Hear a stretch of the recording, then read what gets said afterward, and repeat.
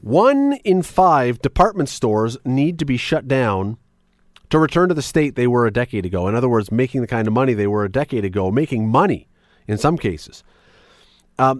Which means if they don't close some of these, the story goes, some will be at risk. Because if these stores, if you don't close some of these, the ones that aren't making any money, the ones that are costing you money, are sucking money out of the company, the bigger company, the chain, it could pull everybody down.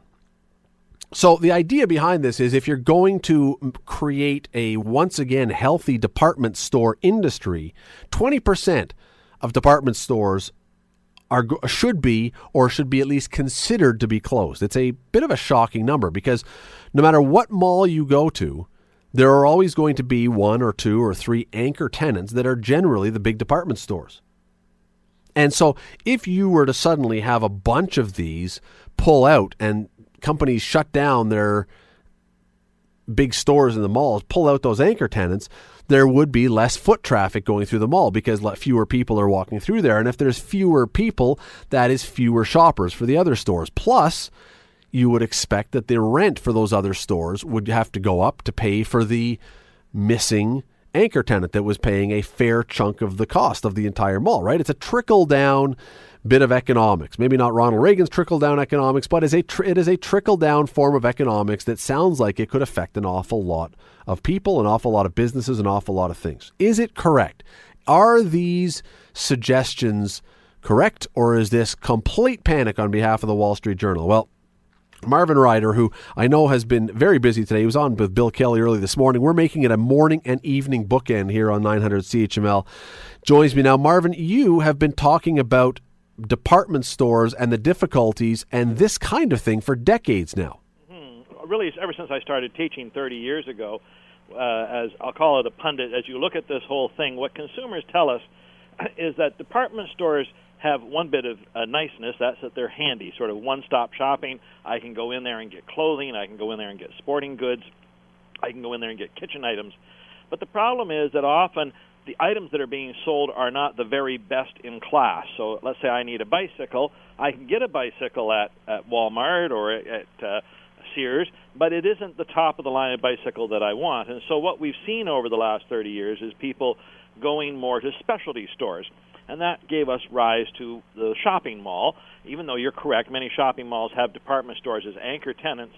What they really do is replicate all the departments of a department store, but now they've got the best of breed. So, clothing, you need Abercrombie & Fitch or Hollister, we've got that at the mall. You want the high-end golf equipment, we've got that at the mall, or whatever it happens to be. So we've seen, and the road has been littered. I'm an old guy. You're still quite a young man, but in my lifetime, Woolco has disappeared. Zellers has disappeared. Kmart has been in trouble. The old Woolworth store, the old Five and Dime, Stedman's, a whole group of these stores that we've seen in deep trouble. And today, one of the big ones is Sears that is really struggling to keep going.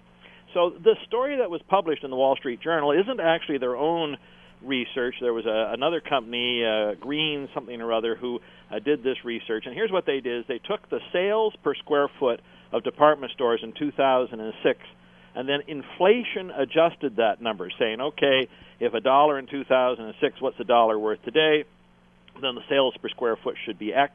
And, of course, it's not quite X as we've gone. Sales have gone up in department stores, but they haven't kept up with inflation. And so then they said, well, if we then take a look at the gap between what they should be, if we inflation adjust the numbers and what they are today, this is how they come up with the 20%. The comeback from the department stores is it's not just quite that simple, because even if the sales per square foot in the stores has not kept up with inflation, in the last 10 years, almost all of these department stores have come out with an online version of these stores. So you can go to Sears.ca or Sears.com, and they argue that without the brick-and-mortar store where you can go and pick up your purchase or return it easily, their online ventures wouldn't be that great. So if we suddenly closed 20% of the stores and lost 20% of the contact with customers, yes, we could get our brick-and-mortar sales back to normal, but our online stuff would be hurt at the same time. And so it isn't just quite as simple as people want to project. I think this I think this company, and I don't know enough about this green group to speak to them, but they had an axe they wanted to grind. It's a bit like, say, a Trump supporter wants to tell you something bad about Ted Cruz. We have to take it with a little bit of grain of salt. You do raise something, though, that I find really interesting about this, and it's not just department stores, but certainly they would fall into the category. They are, when you go to a lot of malls, they are the biggest tenant, and that means, I would assume, for most of them, the most expensive tenant. They're paying the highest rent, maybe not per square foot, but overall. They have now online presence, and I'm wondering at this point, if you are a Sears or you're another company is looking at this, how much do you need to have that brick and mortar, or could you make it go with taking a lot of your overhead away just by saying we're going to become much more heavily the just internet, the online store? Mm-hmm. And there isn't an easy answer to that question, Scott. So if we take a look at Sears specifically, they do this analysis all the time, and in fact, for this summer, they've announced that they're going to be closing, and I think it's 40 to 50 store locations in the United States, that there's too much redundancy in that area. They already cover that area with some other stores, so we don't need this location or that location. And Sears itself has seen its sales going down, so they need to fight back. Now, on the other hand, the Bay or Nordstrom, or at the very highest of the high end, something like a Macy's or those sort of stores. I'm trying to think of the one we have in Canada here at the high end on Bay Street, but I'll think of it in a minute. Those sort of stores have actually held their own. But for someone in the middle, and this is the big dilemma, do you go downstream and attack Walmart, which is very basic kind of products? You're not really catering to your top 10% income earners. They're just nice basic products. What Walmart has done is said, we're going to add grocery products. We're going to make it more of a one-stop shop, and they seem to be doing not too badly. At the high end, the Bay has said, we're not going to cater to that basic stuff. You're not going to get basic underwear and socks here. We're going to carry Ralph Lauren, or we're going to carry Calvin Klein. We're going to go upscale. And it's those people who are stuck in the middle, and that's where Sears is. They're not really at the high end, and they're not exactly at the lowest end, and they're the ones that seem to be the biggest trouble today, and those are the ones that may have to move at some point. This is obviously a study that was done by this company. It's called Green Street for the Wall Street Journal in the States. But is there any reason to believe the same general principle wouldn't exist here in Canada? Well, there's a couple of things. So the United States went a bit more mall crazy than we have in Canada. And there are great examples of very large malls in the United States sitting empty today. We don't really have that in Canada. So there was a time, and I can't quite tell you what year it was it the 80s or the 90s or even early 2000s, that they probably overdeveloped the shopping mall industry, and these anchor stores probably got themselves overexposed. And now as they cut back, there are instances of very large malls sitting completely empty. Now, this isn't quite the same scale, but I visited a small town called Palm Springs, California, and they have this lovely suburban mall just sits there collecting dust. It's the most amazing thing I've ever seen, and that's a small scale. There are bigger ones around. We don't really have that in Canada, but the flip side of that story is true. We had Target that failed. They had 132 locations across Canada, and not all of them have been put back to use. If we look up in Ancaster, for instance, the Target there is undergoing some renovation at the moment, but that's been more than a year later. It will probably open this fall. I'm not just sure what's moving in there. That was a lot of retail space they gave up, and it couldn't all go back into circulation immediately. Loblaws has been announcing an expansion, 50 stores this year. There were 50 stores last year that Loblaws opened. So, you have to pick and choose your battles, and you want to go where the people are. Another good example of this is Milton. Milton grows at the rate of 5% a year in terms of its population. To put that in context, Hamilton grows at about 2/3% a year. Milton is the fastest growing community in Canada, so you could see a need to open some new retail stores there, whereas Hamilton, it's not bad growth, but it's not dramatic growth. We're probably easily accommodated where we are. So it's not a one-size-fits-all problem, but the general trend is still there. The variation to the mall issue is the big box issue. So where we saw people go mall crazy in the United States, and then we had these big box stores. And what they do, they also create sort of an anchor. So you've got a Home Depot located someplace, let's say, and then there are smaller stores that locate in a power center around it. We have both examples here in Hamilton. We have Lime Ridge, which is a standard mall, but if you look at the mall on Center, or whatever they call it, the correct combination of words, that's really a collection of big box stores. In Ancaster and the Meadowlands, collection of big box stores. they do seem to be holding their own, and consumers still want the convenience of one-stop shopping, but at the same time they want the brand names that come with those specialty stores. You have touched on the fact that a lot of these department stores have had one of the difficulties they face is they're trying to be everything to everybody. I think you said it right off the top. You can go in and pretty much get whatever you want, not necessarily the level of thing you want, but all that stuff is there. Right. Why, though, and I'm picking out two, there may be others that you could bring to mind, why has Walmart and Costco been so effective at doing exactly that? They have everything for everybody, where some of these other ones have had such a challenge doing that. Mm-hmm. Well, first, both of those stores you mentioned, Walmart and Costco, do compete an awful lot on price, and so people who are terribly price sensitive are attracted. The difference between Costco and Walmart is volume. You know, if you want some ketchup, you can still go into a Walmart and buy a 750 milliliter bottle of ketchup. You go to Costco, 750 gallons. Right, the keg you've got to take home. So they position themselves in that way with the volume.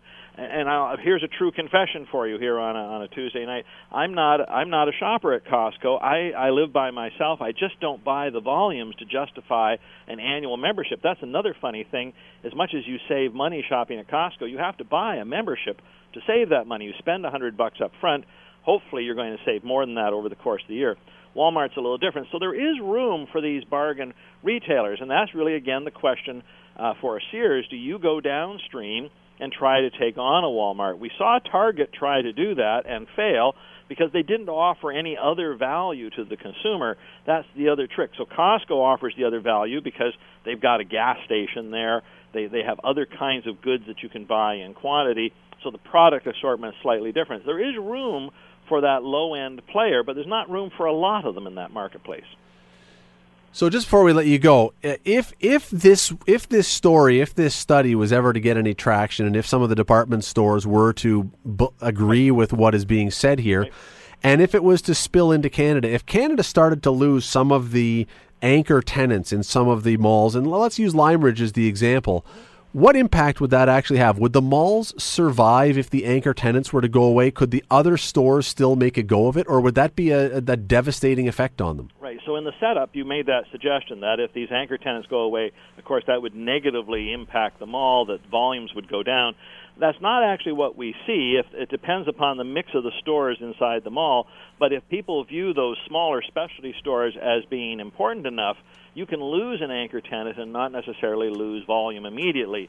Now, over the long term, the lack of a tenant, or basically a big store sitting empty, does kind of cloud a mall. So let's say I'm trying to be a more higher-end mall. If I can think of Mapleview, they try to position themselves as sort of a fashion mall. If I had a big place sitting empty for 2 or 3 or 5 years, it would cast a pall. But what we're finding is these malls are very good at repurposing space. If I can again use the Target example, some of those malls that had a big Target, they say, okay, people, we've now got 100,000 square feet to rent. We would like to rent it as one big store, but if there's no market for that, we're quite prepared to put in some aisles and create some new entrances and sell it as 4 stores of 25,000 square feet or 10 stores of 100,000 or 110,000 square feet. And they are willing to repurpose. And so stores that have lost an anchor, the traditional sense of an anchor, but have within their specialty stores that create volume and create traffic, they do survive, and they do survive quite well. And that's the trick. It really is that mix. So if you've got, again, the Aeropostale, the Abercrombie & Fitch, if you've got those little specialty shops that still attract people, you can weather the loss of an anchor. Yeah, because it seems like Jackson Square, as an example, when things went south there with the anchors going, it completely, for a lot of years, fell apart. Other places have done better at holding on. Yeah, now I'll give you my bias around Jackson Square. When they lost the anchors, and I looked at the stores that remained, I really thought Jackson Square should reposition itself as a value mall.